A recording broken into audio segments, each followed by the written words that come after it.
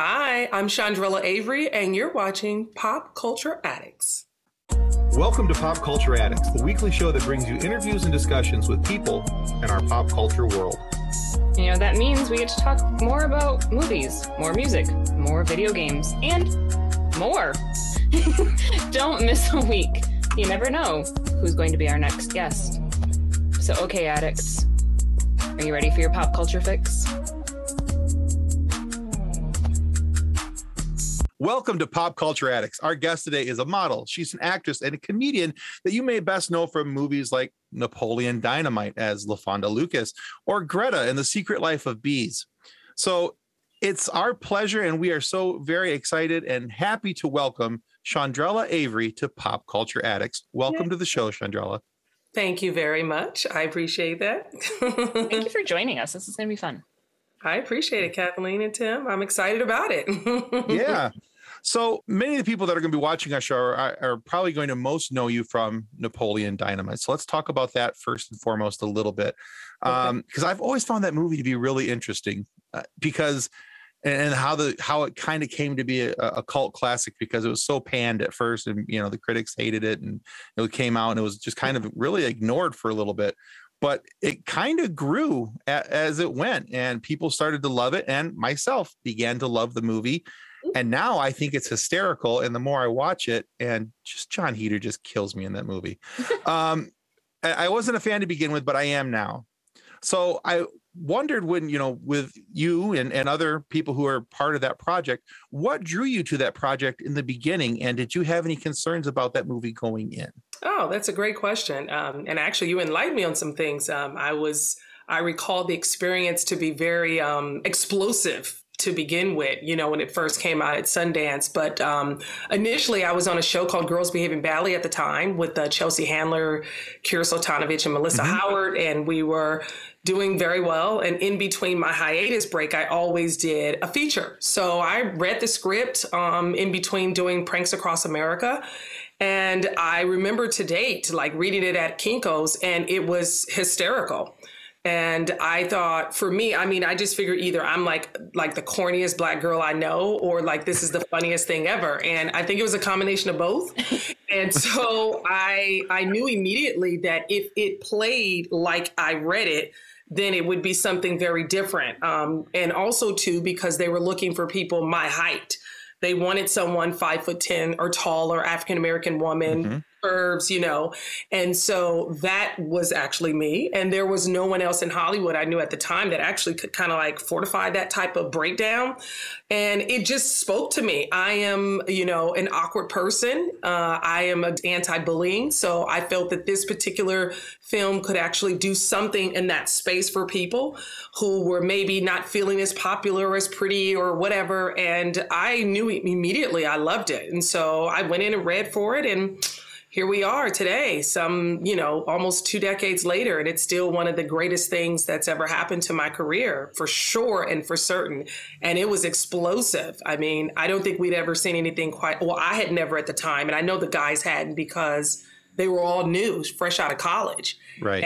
And we went to Sundance. Like, the movie was kind of like creepy crawling, and then it went to Sundance, and I mean, I literally had to change my whole life in 1 calendar year. It was like I was one place living here to somewhere else in secrecy that I've been ever since. That's awesome. You have that moment of, yes. Yes. It was, and that's the thing. I mean, I'm a theater major and I have a degree in theater. So I think I always had an understanding and an astuteness about storytelling and what felt good for me.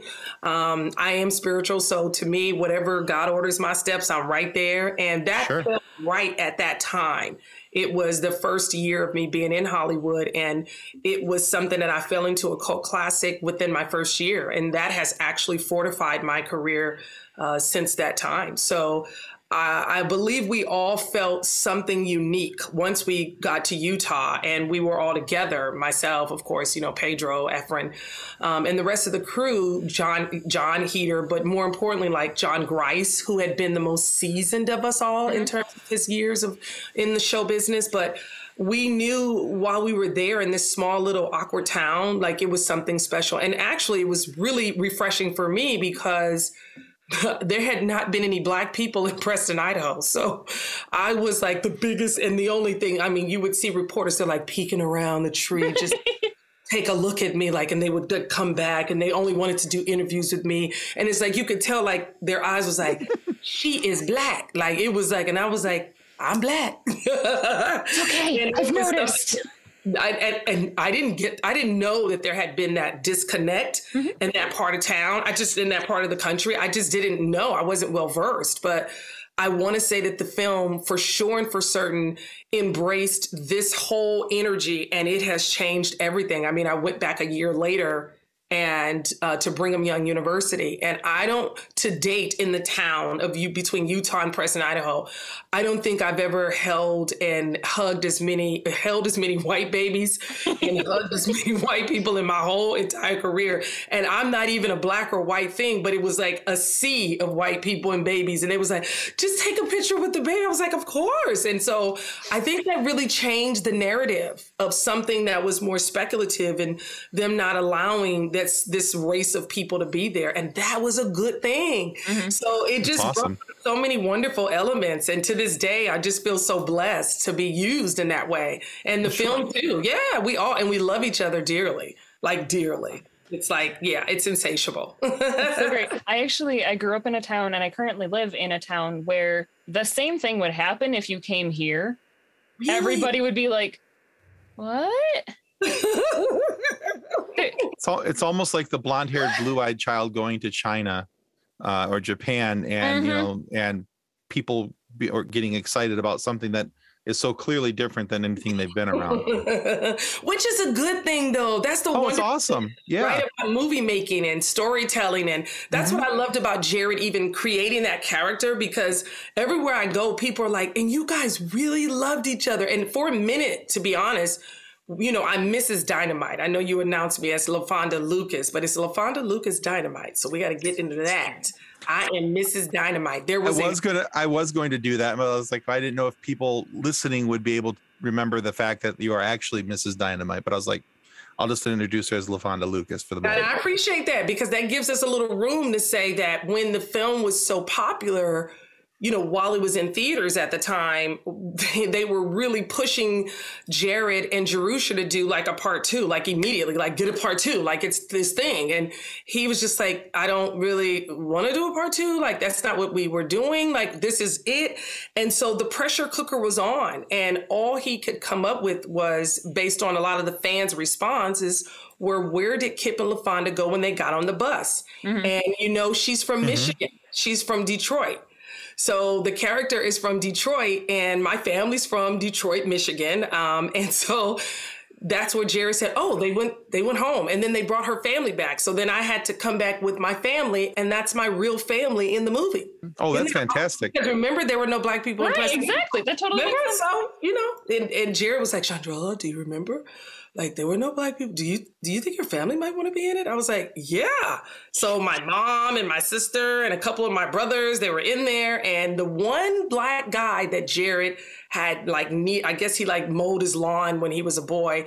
He lived in Utah. He put him in there to operate as my dad, because my dad had to stay here in LA to watch the rest of my siblings at the time. And so we all charted off to Preston, Idaho. And we got more money to do that ending, the wedding scene, than we had to do the whole entire film. So my family got like per diem, like they had a fancy hotel that they found for them. It was so beautiful. And my brothers were like giants. My family's tall. So it just was refreshing to see everyone in the town just embrace us all. And by that point, you know, they were just excited for us to be there. And this love had percolated to this point of marriage. And we started going out doing press tours, like showing up at the movie theaters while the movie was still going on. And at the end, you know, they would say, we have some special guests. And Kip and I, Aaron and I, we would go down in the front and we would be like, we're engaged. And we would have this big old oversized ring. And then it started getting out in Hollywood that we were really married. Like this movie had turned into this love affair in real life. So it was like so crazy. By the time it like really blossomed up to a place where we were in our, I don't know, I want to say like our 5th or our 10th anniversary, somewhere along those lines. People were just like, oh my God, this movie turned into this real love affair. And I'm like, actually, his wife is in the movie. She plays Uncle Rico's girlfriend who rolls up in the inn on the bike. That's Aaron's real wife in real life. I love this. Right? I love this. Okay. And then I have a husband that I've been with since college. So, but my husband, he stays out the way. He knows. And Yucca stays out the way. And every time we show up to public appearances, we are as in love and married, honey, as they come. And we are married. We are in love. You hear me? And I mean, it's truly a love thing. Where were we at? Just in 2018, we went back, all of us, to do a school presentation. And we, talk what we do, make public appearances. And, Aaron is there. He's shorter than I am. And we're hugged up. And I mean, it's not even a fake thing like a movie thing. We genuinely do love each other. And so it always makes me very verklempt, because when people don't really realize how it wasn't really a color thing. It was a heart thing. Mm-hmm. We genuinely fell in love with each other for real, and our spouses get it. And, everyone around the world, they get to envelop this great love affair that has still sustained. And we talk all the time, the whole entire cast, we're a true unit. And it's one of those things that it makes it even sweeter that the movie is still delicious to people, because there is a genuine love that Aaron and I have for one another, and it's always remained. And it was instant. It was like That's that. Cool. Yeah. That's really cool. I told my sister who we were interviewing today, and she actually just sent me a GIF of Kip holding the La Fonda cardboard sign. Like, my phone buzzed and I looked over just to see the GIF. And I'm like, oh my gosh. Timing is everything. Right, guys? Listen, we knew we were someone when you can have like the phone and it's like you put in your name and it comes up with us dancing, like, that's so dancing. And we're doing this whole thing. And it's just like, how do you know that that's going to happen a year in? You just say, listen, it's something that's more supernatural than not, right? Because you can't make that up, no matter how much you love something, or how much you think is amazing, no matter how much collegiate education I have, it doesn't matter. It's you lead with your heart. And that's why I tell people there are no small parts, because as you know, I had all of 3 lines. Like, why are you so sweaty? Like, it's just like 1, 2, 3 lines. And then everything else was looking and eyes and oohs and hey. And that was the thing. And like, now that's my career. So that's awesome. any 2 more lines after that, they're like, oh my gosh, she's such a great actress. If you can just do all of that. And I remember that at Sundance. There were many, Glenn Close, there were so many stars that was at our first screening, and many people came up to me and it was so humbling. They was like, do you know that before we spoke, there was silent pictures? And that for you to have this level of gift to be able to tell this fluid story with so small, something to say, but everything is in your space and in your heart, like you're a really solid actor. And I just remember thinking, thank God. That's cool. Yeah. Oh, goodness. Yeah, I think that part of the reason why some people, I think, had an issue with the movie at the beginning is that Jared Hess has a very different writing style. Yes. And he has a little bit of a drier sense of humor. And for those who aren't familiar, so the director of the movie, Jared Hess, he's also behind Nacho Libre, another movie called Gentlemen Broncos, which is a very interesting story. If you've never watched that, that's a different one, but it's still very funny. Right. But yeah, so it's a different style of writing, but once you get used to his sense of humor, his stuff is very, very good. And so, yeah, and I think that's why Napoleon Dynamite, with the cast that you guys had on that movie and the way that everybody did work their roles, there's a reason why it's gone to cult classic level, and why you guys are on, have GIFs on phones and all these different things. And there's so many memes about Napoleon Dynamite, different things about it, and why you see so many Vote for Pedro shirts and all these type of things, because of not just the way that the movie was written, but more importantly, the way it was portrayed. So yeah, good point, Tim. I appreciate that. Thank you very much. And the bringing in the multicultural aspect, right? You add absolutely the whole dynamic in there, and you just get a gumble of. And I believe at that time, if I'm not mistaken, there were, to your point, no films being written in that way. But there was a movie called, I did a film later on in my career called End of Watch with Jake Gyllenhaal. And he had done a Donnie, I think it's called Donnie Darko, if I'm not mistaken. Yep.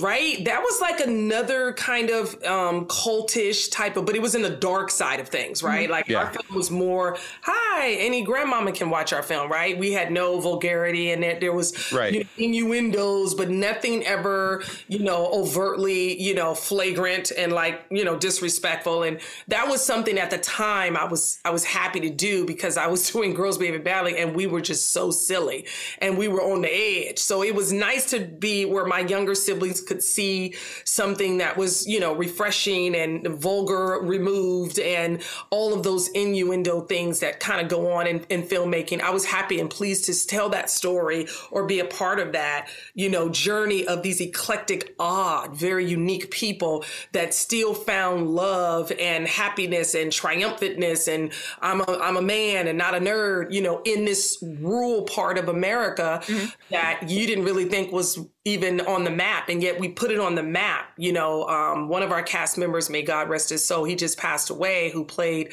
the priest that actually married us. He was the one that also too was, they worked at the chicken coop. And so Dale, the character Dale, he just passed away here, but he was a fan of mine, although in the movie, but he was a fan of mine outside. So we spent a lot of quality time on the call, even during COVID, talking to him where he was at the convalescent home. His daughter just called and was like, he just felt so connected to you and you were so kind to him on the set and so loving. But his language, he could barely understand what he was saying because that's just who he was. But it worked even for the film. And he became like this rock star. So if you look him up, he passed away and every publication wrote about him. Like in all the trades. And so it just has something to be said about, the unique characters that were stars from one movie. And he was an elderly man and he became like a star later in his life. And that's also a testament to this industry. There's no entry age. There's no exit age. There's a retirement. You can do whatever you want to do. And even if you don't have the best diction or we don't know what's going on, you can be a superstar, even in a movie like ours. So, there you go. Beautiful thing. Excellent. So you mentioned multicultural earlier, and that actually brought me to my question because I was looking up, preparing for the interview, and I had found on Wikipedia, which I know Wikipedia is not the most credible of sources in the world, but sometimes you go with what you can find. It mentioned a TV pilot that you and your husband had worked on in 2010 that examines the difference between Africans and Americans, sort of a cross between Curb Your Enthusiasm and The Office. Correct. Which I find fascinating. That sounds fantastic to me. So if that pilot finds a home and goes into production, what would you want the main, I guess for lack of a better phrasing, lesson for the American audience to be? It's a great question. Thank you. You did some homework. And yeah, you did. And I'm very to. Yeah, no, that was really impressive because it was something at that time in the culture between Africans and African Americans. It was the race of I would say us as Americans and then being Black American. And I'm married to an African American. Literally, my husband was born in America, but he was raised in Africa and it's to two indigenous African parents. And so many at the time, I didn't know what the difference was. They say, oh, you're from the land of Africa. Where we at? Now we got the 1-2-3andMe since then and all of these other know your heritage. And so for me, I think what I would like to date, because it still has a home that it's getting ready to be set off. Let me just say it in that way. It's still in the works. Yay. Yeah, it is. Awesome. Yeah, because I think now more than ever, it's more relevant. I think people they're understanding a little bit more and just in general of what we've learned in America. I would like for people to take away about that where you're from, even though he's here, born here, and he's from there and was raised there. He's indigenously an African American. To that, I'm a Black girl from South Central. So I'm an American from South Central and my heritage, I'm sure is there somewhere. I ain't got the memo yet, but I want people to know that we're all the same universally, no matter where you are in the world. We have the same trials and tribulations. Cultural differences make us more intellectually smart. And I believe that we don't have enough of that here in our country. We're not intellectually smart enough to have the empathy for different people that may not have the same same way of going about the things of the life. even if we're the same color. And so, or not the same color, or if we're the same Americans. So because he's still an American and so am I, we have totally different ideologies about things, but we actually don't when we sit down. We still come back to the basic things. We want our family to be well. We want to live the best life that we can. We want to be a blessing to people, hopefully, and we want to share our gifts to mankind. Some of those fundamentals are basic no matter where you are. We want to get rid of poverty and homelessness, and we want to help those who are in need with the more fortunes that we have. These are the basic things that I have discovered along my way in this journey of storytelling. And with this coming between he and I, and then to the place where we can elevate this conversation, I think people will, it's almost like the Curb Your Enthusiasm is more satirical in a way, because the African culture is very dramatic. And people in America think the Black culture is dramatic. And let me tell you, we cannot compete.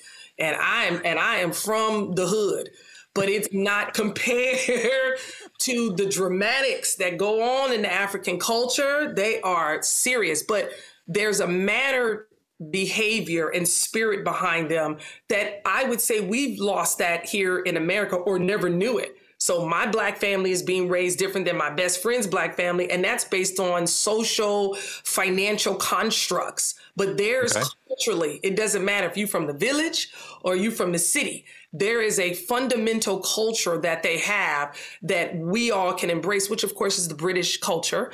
And in that way, it gives them a spirit of confidence that they don't have the same issues that we may have here in our country, be it Black or any other minority for that matter here.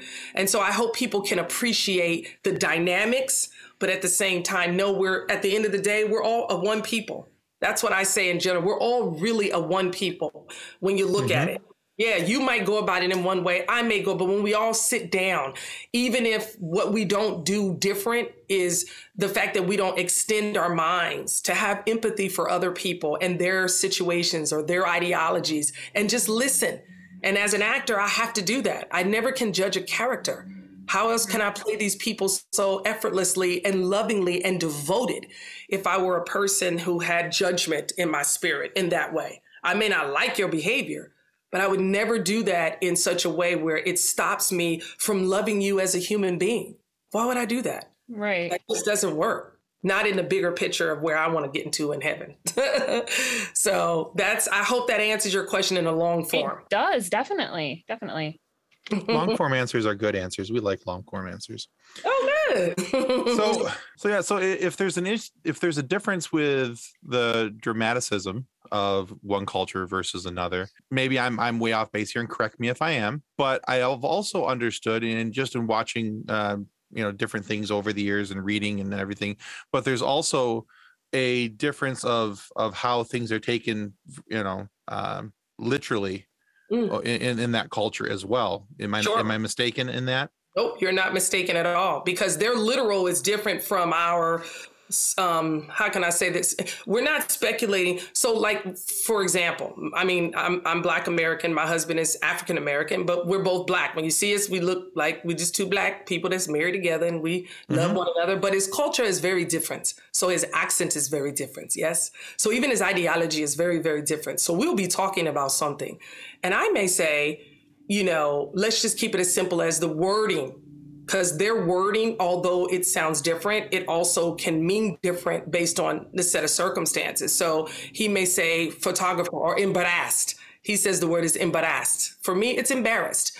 So what I find to be embarrassing, that word photographer, photographer, the way they break it all the way down, we're like, this photographer. Photographer is just for this photographer.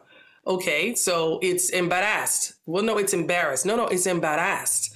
And the way it is said, and even in that context, the confidence in the word itself, with which the way, whatever the subject matter is, and this is what I love about being in a relationship with someone that's from a different world, if you will, because I can learn vicariously through his mind and how he would see a thing that I would never. So I'll give you this one thing for 10 years. It was like, he wasn't able to pick it up. Like I would say, honey, you just have to have my back, and in the hood, that's like a thing. Like if you, like if I'm talking, but for him, he's like, I'm trying to understand this thing.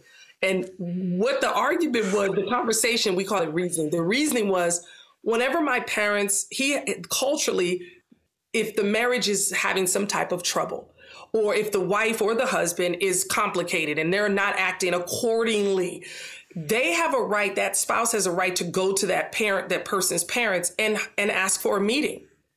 And so one of the times we were together and he called my father and he was like, you have to talk to Chandrella, please, because I'm trying to explain something to her. She's not understanding this. She wants to be very, not difficult, but she doesn't want to acquiesce to what I'm trying to, because she has to be right.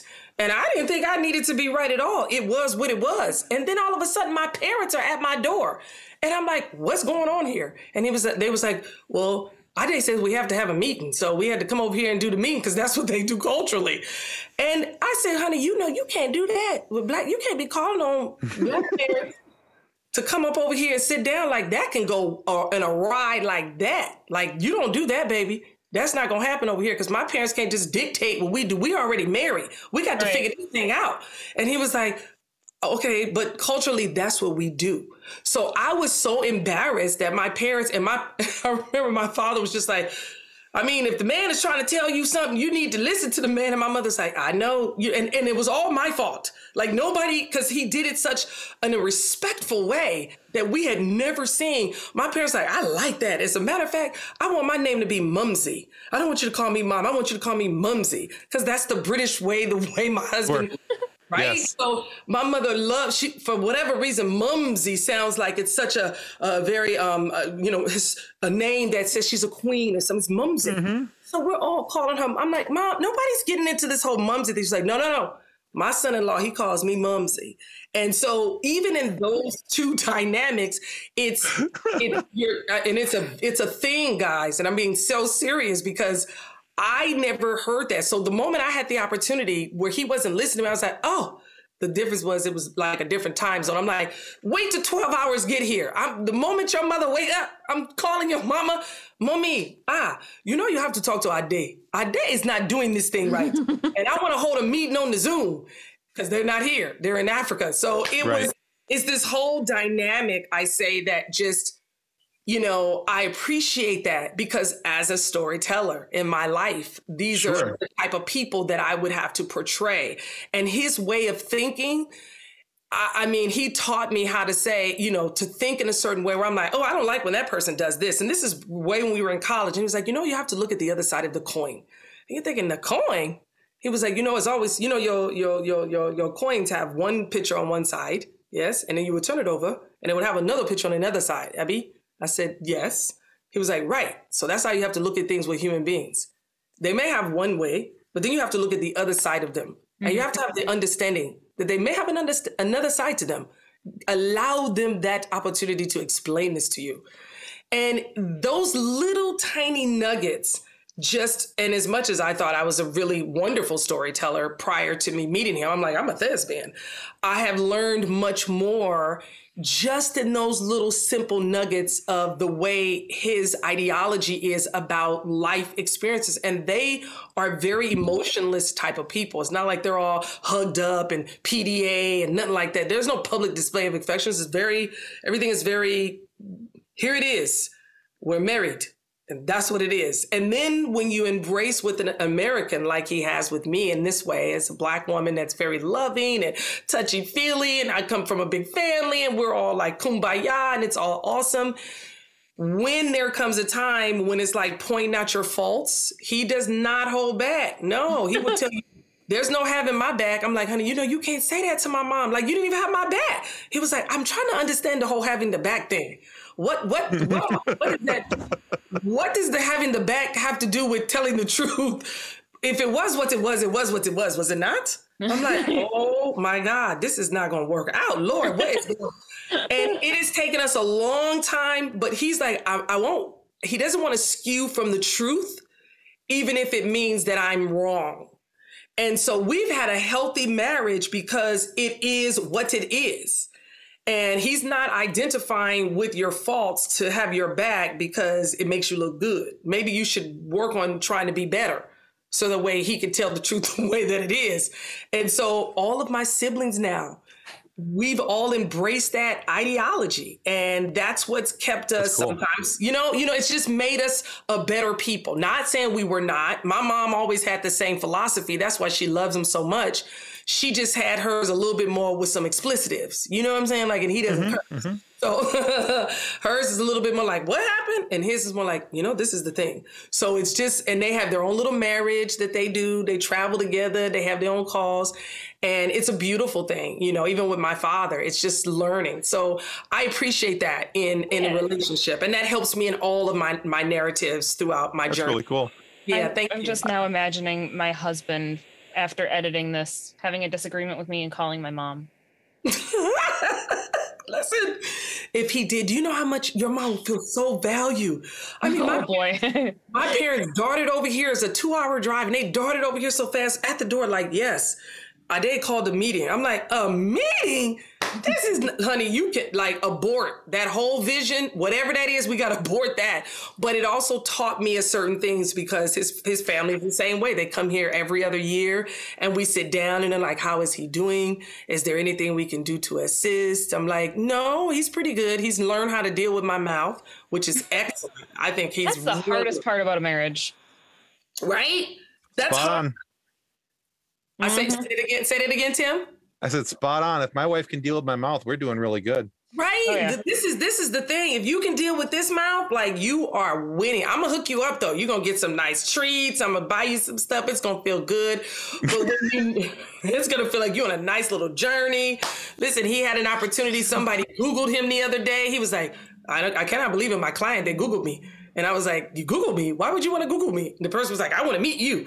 And he was like, he never really tells people that he's married to me unless it really, really has to, because he has his own career and I have mine. And we want to make sure that I made it that way. If I married someone in this industry, we'd be, what director this? What is going on? It'll be this conversation all day. You need to have balance. I believe in balanced lives. And he provides that for me because it's still the regular life that I need to live, and then embracing what it is. Because our lives are a bubble. Everything is fantasy. You get this and you get a prize and you get a gift bag and you get this.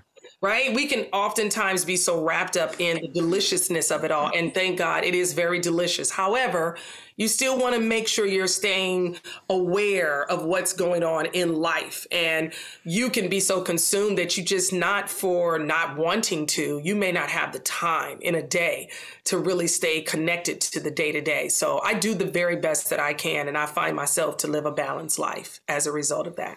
Well, tell your husband that he had somebody else Google him too. So I may have looked him up today. So just saying. Thank you so much. I appreciate that. I let him know. Oh, he gets excited. He doesn't get starstruck, but I remember for Christmas a few years ago, we stayed at one of these nice places for Christmas for the holidays, and Jack Black was there. Yeah, Jack Black was in the hotel, and Jack Black is a wonderful, obviously, he's got Nacho Libre, I have Napoleon Dynamite, so we're friends, and my husband was like, oh, now that one, I have to meet Jack Black. I have to meet this guy. He has to meet me. I said, why does he have to meet you, honey? He just have to meet. He said, because that guy is like, both of you guys there, you guys are welly in the mind, which means we're crazy. So he's like, and he wanted to meet him. And that was the one, it's like maybe him and I think maybe like one or two other celebrities throughout this whole journey. And he's not really into that whole thing. Unless I have a premiere, he comes. Otherwise, I'm doing my thing, and he's just excited to see me shine, and he loves it. Guys like me. He's clear. He's like, listen, it doesn't make me feel no kind of way. Listen, if you want to deal with this wahala, this mouth of her, go ahead. Go on. That's the block to you. Yeah, right. I love it. Cast your votes. If you want to do it, go yourself. That'll be fine for me. I feel like my husband kind of has that same attitude, and specifically if somebody had kidnapped me, it would be don't bring her back. They'll get sick of her. Exactly. But she'll be on the porch the next morning.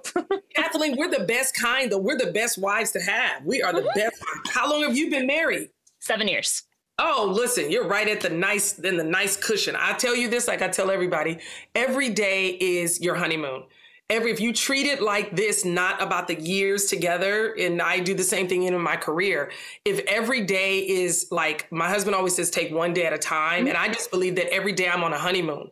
I make my life the way I want it to be. I don't have to go beyond the confines of what society says and who says to do this and this. No, I don't adhere or acquiesce to anything societal. I don't adhere to peer pressure.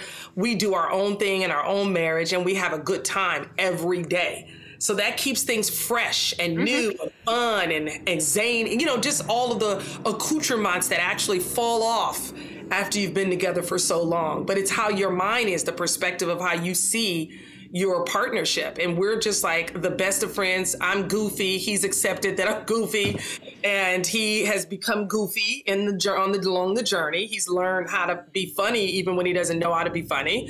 And then we're serious. We're about the business. And that's the thing, people. We're both the eldest children. So that helps us to be, and we're the funnest ones in the family because people like to come over and hear the two sides of this world that seems to, you know, if there was a camera in our home, oh my God, I would probably be a gazillionaire. They'd have they'd be like, oh my God, this is a funny little couple. So there's a show on, you know, right now, what is it? Bob and Abby Shola. So yeah. So it's that, but except for they're like the grown-up versions of Kip and LaFonda, right? You know, so she's got her side and he's got his side, and they find a way to make their marriage work. But the show is so dynamic because it's telling very much in any way, shape, or form. The difference is he's white and I'm a Black American, but the uniqueness of them coming together culturally is beautiful. It's embracing the wardrobe, the garb, the food, the essence, the language, you know, the dialect. All those things are wonderful elements. No different than if you were married to someone from New York and you're from Michigan, right? There's a different culture there too. Right. Absolutely. Even growing up, I mean, I grew up south of Grand Rapids. I grew up on the southwestern side of the state. To then get married and move across state, there was enough of a difference just in that 3-hour drive. The split is right about Lansing, Michigan. And the west side of the state views things one way, east side of the state views things another way. And as you cross that imaginary line, it's a different viewpoint. And then, I mean, it gets weirder. There's the vertical line at Lansing, but then there's the weirder line at US 10. So you get the up north versus, that's different. All sorts of funky. Yeah. See, that's different. Yeah. That's good to know. You know, again, you don't really think that because I know California is kind of built like that, right? Because California could be its own country all by itself. So we're different. We know we're different, but I never really put that into it. I guess I wouldn't have even thought about it like that until you just said it. But that, even in that alone, inherent in that, there's knowledge to grow, right? Even from that perspective. Absolutely. Yeah. So, and then you have the Yoopers, and they're completely different. That's a whole nother thing. That's a whole nother topic. They're even weirder. Unique. Yes, very unique. Yes. So, Chandrella, we love talking to people who have taken the time and the opportunity to reach back out to help others that they don't know. They give back to their community.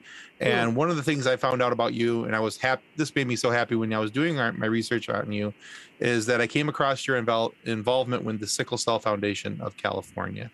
Yes. And so I was hoping that you would be willing to talk about that for just a minute and maybe explain what the disease is and why that topic is important to you. Great question. Thank you for so much. That's very important to me, Tim, and I appreciate you asking about that. Yes, it's a blood disorder. I mean, in short, I tell people the easiest way to comprehend it without being, doctory, if you will, and I never like to be preachy to people because it gets confusing. It's I categorize as a blood disorder. That's your blood in terms of the way that it's shaped is shaped like an icicle. So like you guys have the snow there, the way the sickle comes down, hanging over your landing over in your home, the way that it pierces down, it just doesn't formulate like a normal blood cell. And it normally, in most cases, is affecting African-American people. Ironically, though, it is from the origin of Africa. believe it or not, it's actually from the culture that my husband's tribe is from in Africa. And the majority of people, and I didn't know this, the majority of people living with sickle cell disease is in Nigeria specifically, or in Africa, I say on the west coast side of Africa. And his family is one of the rarest ones that don't have it. And it's like the oddest thing that he would culturally come here to the States back again, being here and come here for college and meet with me. And it is affecting my family. So and again, from a cultural standpoint, it's kind of taboo. Like, that your children have a short lifespan. Their life expectancy is 21. They are feeble people, sick constantly, almost to the point of them operating like drug addicts. And I say that because the way they need medication, they oftentimes come across in that way, but it's not for the fact of because the pain is as debilitating as fire underneath your feet all throughout your body. That's what a crisis is for people living with sickle cell disease. And if you do not catch that pain quick enough, it will send them over into where it could take about a week or two where they're in the hospital, and the drugs are intense. And so most times, because they're in poor areas, where there are African Americans that are poor, they come across as being drug addicts when they're at the hospital and they're begging. And unfortunately, the medical system isn't as well versed. So the disease just became a national health priority when Obama was in office. It was this last thing that he signed off on. And I was part of the team of people that helped to get the 100,000 signatures in 30 days to put the bill on his desk. And I became an iconic woman for my philanthropic efforts to get the bill signed for my chapter. And that's probably to date my greatest accomplishment. It's an amazing accomplishment. Yeah, because that's really cool. Yeah, I didn't mean to become emotional, but that's okay. It's something that I was illiterate to knowing. I didn't know that they had never declared it a national health priority, which means that they didn't have enough funding in these poor areas in all of the United States where Black people are, that have a lot of people living with this terrible, debilitating disease. They just died, and I had a pair of siblings that died. So the chapter that I am a board member for was a chapter, the founder of that chapter, one of them was Dr. Theodore Blevins, and he was my brother's pediatrician all the way to the day he died at 17 years old. So he didn't live till he was 21. But there are many people like T. Boz, the singer in TLC. She lives with sickle cell disease. There are many rappers and even athletes who didn't even know. My dear friend Byron Scott, who's with the Lakers, he has the trait. He didn't know he had the trait until he was on the Lakers playing. And, so there's a lot of no one telling you about the disease, and even in your Black community, in your home, you don't tell nobody because, one, you don't think people, like most people, put their sick children or handicapped children in the basement, like they say in where we're from. They don't get to work. They literally can't do physical activity. They have jaundiced eyes. They're very thin and very, sickly all of the time. So I have been an advocate for sickle cell disease all my life. And I am a very vocal person with the community, even though I don't have the disease. I am very much someone that goes to the hospitals for people and visit their bedside and help to communicate with the doctors and nurses about the reason why. And if someone is illiterate and they can't communicate it prophetically for you to understand, then you feel like they're addicts and that they just looking for drugs, and that's not the case. Sure. So now we're evolving. The good news and the great news is that it has been declared a national health priority. We do have wonderful, my chapter, we're a part of now some 6 different facilities opening up throughout the United States in the parts of areas where people are suffering. And we see the difference so far here in the last few years. It's been an arduous task, but more and more and more, the bigger I get, the more known I am, the more I'll always continue to fight for people who suffer. And right now, because there's so much blending of the partnerships, if you will, there's a group of people that are Puerto Rican. So there are a lot of Latino people who are getting sickle cell disease now because they have an immune deficiency in their bloodstream that's actually mixing with the trait for Black people, and they're coming up with sickle cell disease. And there's some that are just Latino straight across the board, that their bloods are not connecting correctly. And as a result, sickle cell, a part of sickle cell is coming in there. So we've seen a lot in the last decade or so with people conjoining. So it's important to deal with that like we do with any other disease that's on the table. More research, and that we're doing the best that we can, but we can always do more. Very amazing. good. That's amazing. So thank you so much for that. That matters a lot. Oh, thank you for sharing your story. Thank you. So you've talked about your family and your siblings a little bit, and I'm the youngest of 4. My husband is an only, which is an interesting combination there. But from what I read, you're the oldest of your siblings, and there are 10? That's right. I'm the eldest of 10. That's a lot of kids. Well, and then on top of that, my parents were foster parents. That's awesome. Yeah, we've had about more than about 200 kids over like 33 years in and out. Oh, wow. So I don't know. My mom is just like, forget about it. She's an angel. My mother does live with sickle cell disease. So she is, I believe in my heart that I grew up with my mom always very, very sick. And her mother passed away when she was younger, and she assumed that she would too. So I was a miracle baby to begin with, based on the severity of her illness.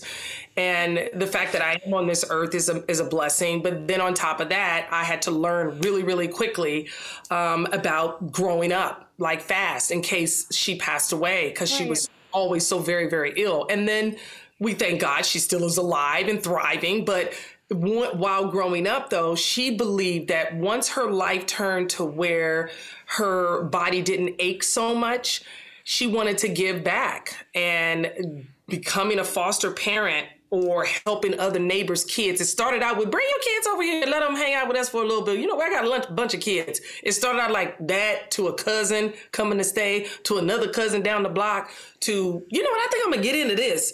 To next thing you know, we got like 10 cots in the living room. I'm like, what's happening to my life? So it was from the very beginning. And I have a special need brother, a natural brother. He's Down syndrome. He's nonverbal. And so we do sign language with him, and his name is Matthew. So Matthew comes, and we didn't know he was Down syndrome. We had never heard of that. So we go from sickle cell to Down syndrome, and then he couldn't eat, so he had like a little button in his stomach. So my childhood in high school, I was at Performing Arts High School, going to school all day, like a work day. And then I would come home to this house full of children that I still had to make A's, okay? Because mama didn't care. This is what we have. And she would say to me, you know, you have a little bit more. You see the bed you have? Some people don't have that. That's why you have to help them. You always have to help them if they don't have it. That's because you have it and they don't. And since you have it and they don't, give it to them or share. So I had all kinds of kids that I was sisters and brothers to, white, Mexican, Asian, all the kids that came and stayed in and out of our house. It didn't matter what color they were. And we had them all. They were all my sisters or my brothers. And my mother did not hold back. She'd be like, listen, you feed them, they favor. I said, but Mom, the person, you could see that they white. The kids at the school gonna say, that cannot be your sister. And they're like, and I don't care what they say. I said they your sister and that's your sister. So I did get teased. It was an interesting, like, that's your sister? Yeah, that's my sister. And we obeyed that. So today, that kind of community of love and no color lines is, I know for a fact, what positioned me to be the person, to be in like a Napoleon Dynamite and tell all these other stories. Because I actually, in even going to school in private school, I went to school, private school when I was growing up. My mom and dad had met these people, they're Ireland's, at my mom's school, the university she was at. My parents graduated from USC, but my mom, she befriended this woman, Miss Jan Sandusky. Never will forget it. Her sister and sister-in-law owned a Christian church, and they had a home in the front, and to get to the school and the church was through the backyard.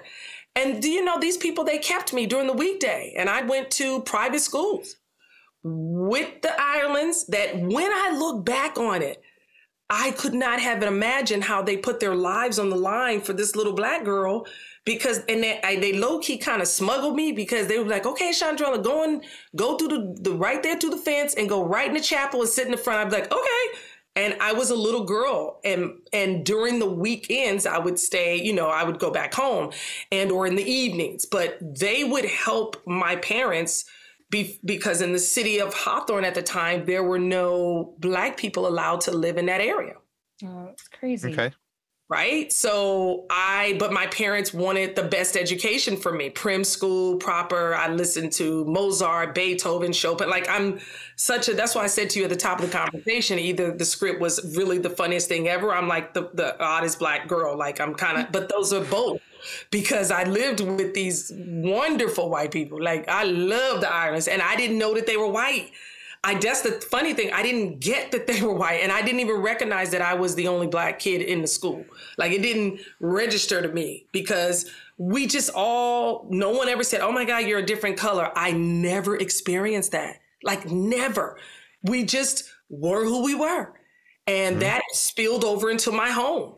Yeah, and that's awesome. You know what I'm saying? Like my mom there isn't a kid out there that probably would say, if someone that was Asian, of Asian descent, we had a foreign exchange student that had come to live with us for like a year. She spoke zero English, and she figured it out through my mother's sign language and her tone. Over here, there, put that over there. No, over here. Like it was a whole thing.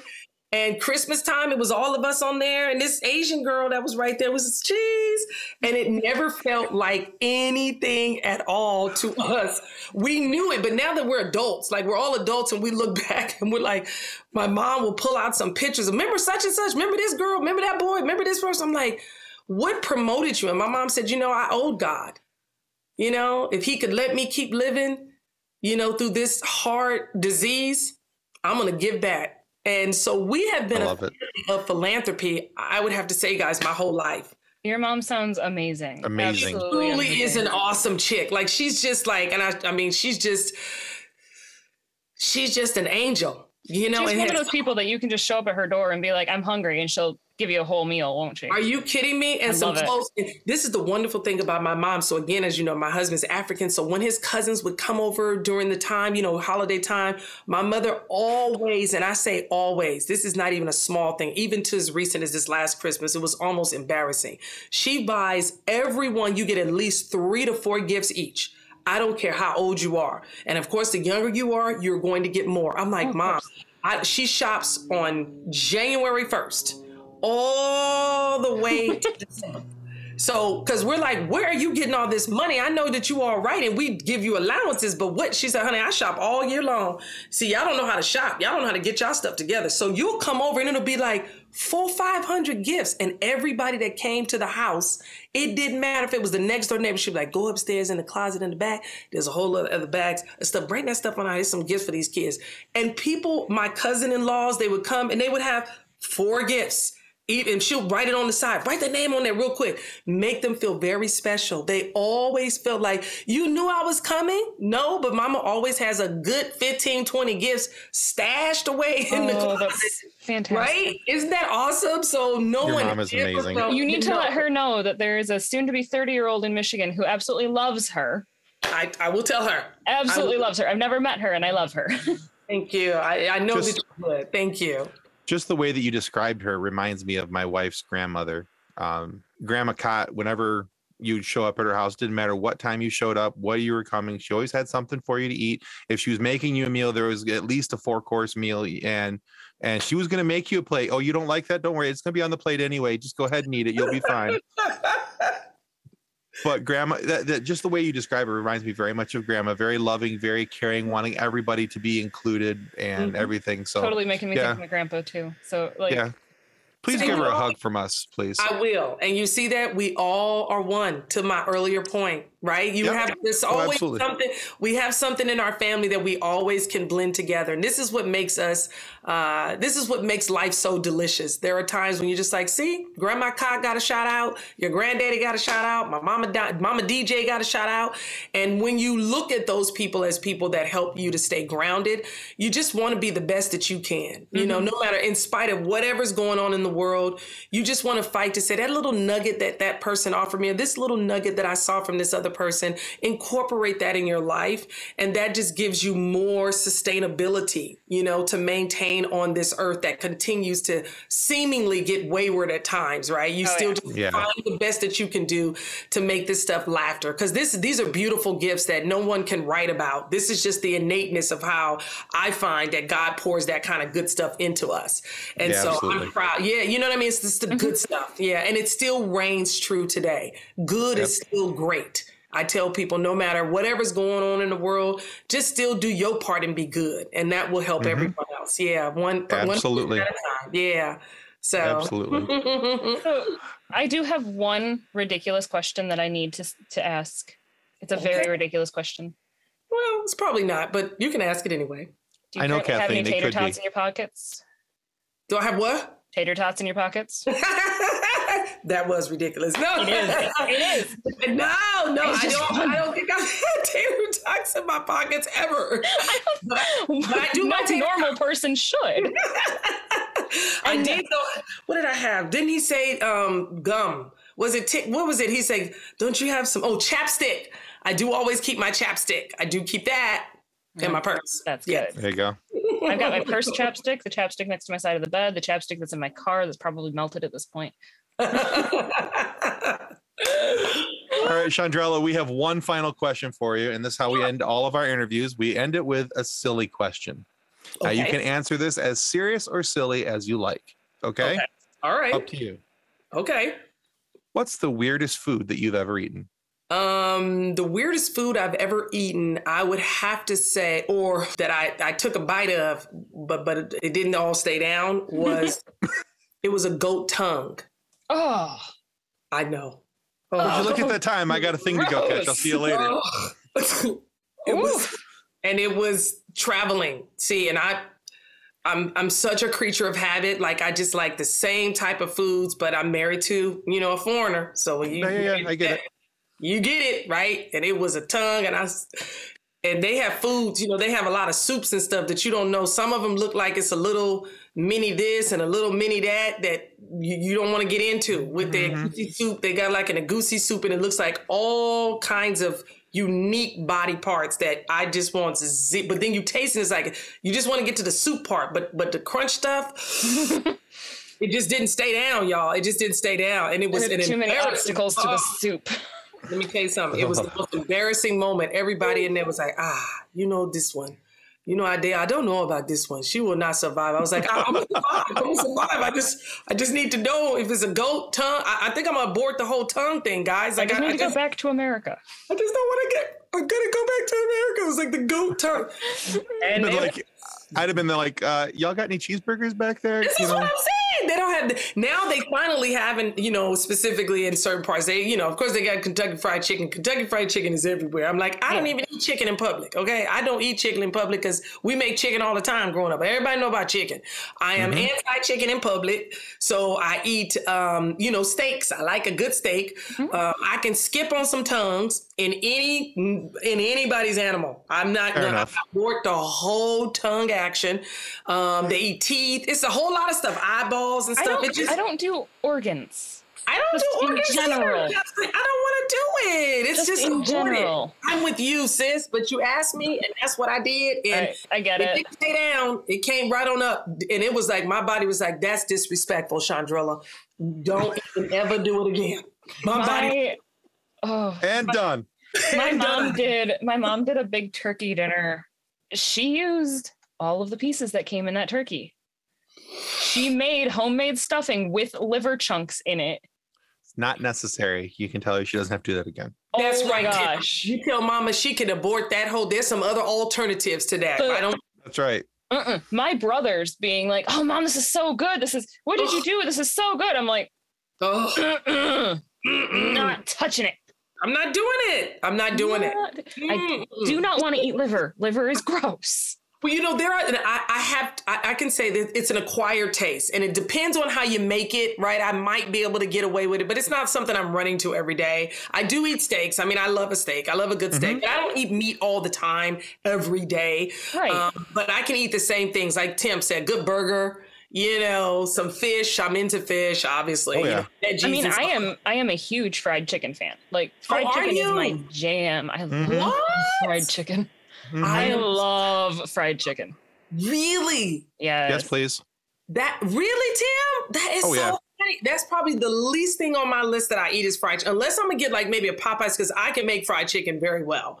So, you know, we grew up eating, my mama can burn some fried chicken. My mother can cook some fried chicken too. But I just never get into I don't know, maybe because I just grew up eating fried chicken all the time. I rarely make it in our home, like for real. And I would have to say my husband loves fried chicken also. He loves it. Me, it can miss me. See, I can't cook it, but I can buy it. And when I buy it, it's really good. Of course. You can cook it. You can cook it, Tim. All you have to do, let me tell you. I will send you I can cook a lot of things. I can cook a lot of things. That's not something that I can do well. I will send you my seasoning recipe, Tim. So then here's the thing. Bobby Brown, you guys know the singer Bobby Brown? Oh, yeah. So Bobby Brown is my dear brother friend. He has a company called BobbyBrownFoods.com. It's a plug because I love BB. And he has the best, remember that old shake and bake that we used to have? He has the best brown bag in it. It's called Brown Bagging It. And it's the same space of the whole shake and bake, but 10,000 times better. You get Bobby Brown's, you can just go right onto his BobbyBrownFoods.com and get his little brown bag in it. And you put the chicken or fish or steak or whatever in there. And it tells you right then and there, you don't have to do nothing else but just drop it in there, shake it, and put that thing on in some grill. Make sure your fire is really, really high. First, let it get really, really hot, and then turn it down and put Bobby Brown. You don't even need to add any more seasoning to it. So that prevents you. I'm just saying, if you want to get into something that will help you eat your fried chicken, that I have found of all the things where you don't need to try it. Yeah, I think you would like that. I promise you. Worst case scenario, put a little salt on the meat before you dip it in there, but you actually don't need to. And even all of his seasonings are amazing. So that's something that you can do right now, all by yourself. You put that thing in the grease, I guarantee you. If you got a little bit of cooking skills, that's all you need is Bobby Brown's brown bag in it. I know I gave him a commercial plug because that's my boy. Hey, worst case scenario, I'm going to walk around singing some New Edition songs while I'm doing it. So, Ms. Chandrella, we have enjoyed talking to you so much today. Where can our viewers and our listeners go to find out more about your work and what you've got coming out? Thank you. They can go to, I'm on Facebook. It's Chandrella Avery, whole name, SHONDRELLA Avery, AVERY. And as well on Instagram, Chandrella Avery. And I'm on Twitter, at Chandrella, not on TikTok yet. Taking some time to TikTok it. So those three mediums, you can always find out. I'm always, up to date, keeping up. You also I have my company, GlassSlipperPictures.net. You can look that up and see some of the more innovative things that we're doing now that's coming up. I do a lot of producing. I've made about 10 or 12 projects myself. And awesome. I'm now, a full-time distributor. That's been incredible, helping a lot of people get the right type of platforms to get on. And I've put out about 30 films, as a distributor. So I'm always constantly working and evolving, and it's called show business. And I think a lot of times people get caught up in the show and forget the business. I do. It is a business. Yes, it is a business. And I've done the very, very best that I can to diversify my career to always stay very relevant, but also progressive. And so nothing is ever stagnant. I'll be directing some content here at the end of the year, God willing, as that all goes well due to COVID.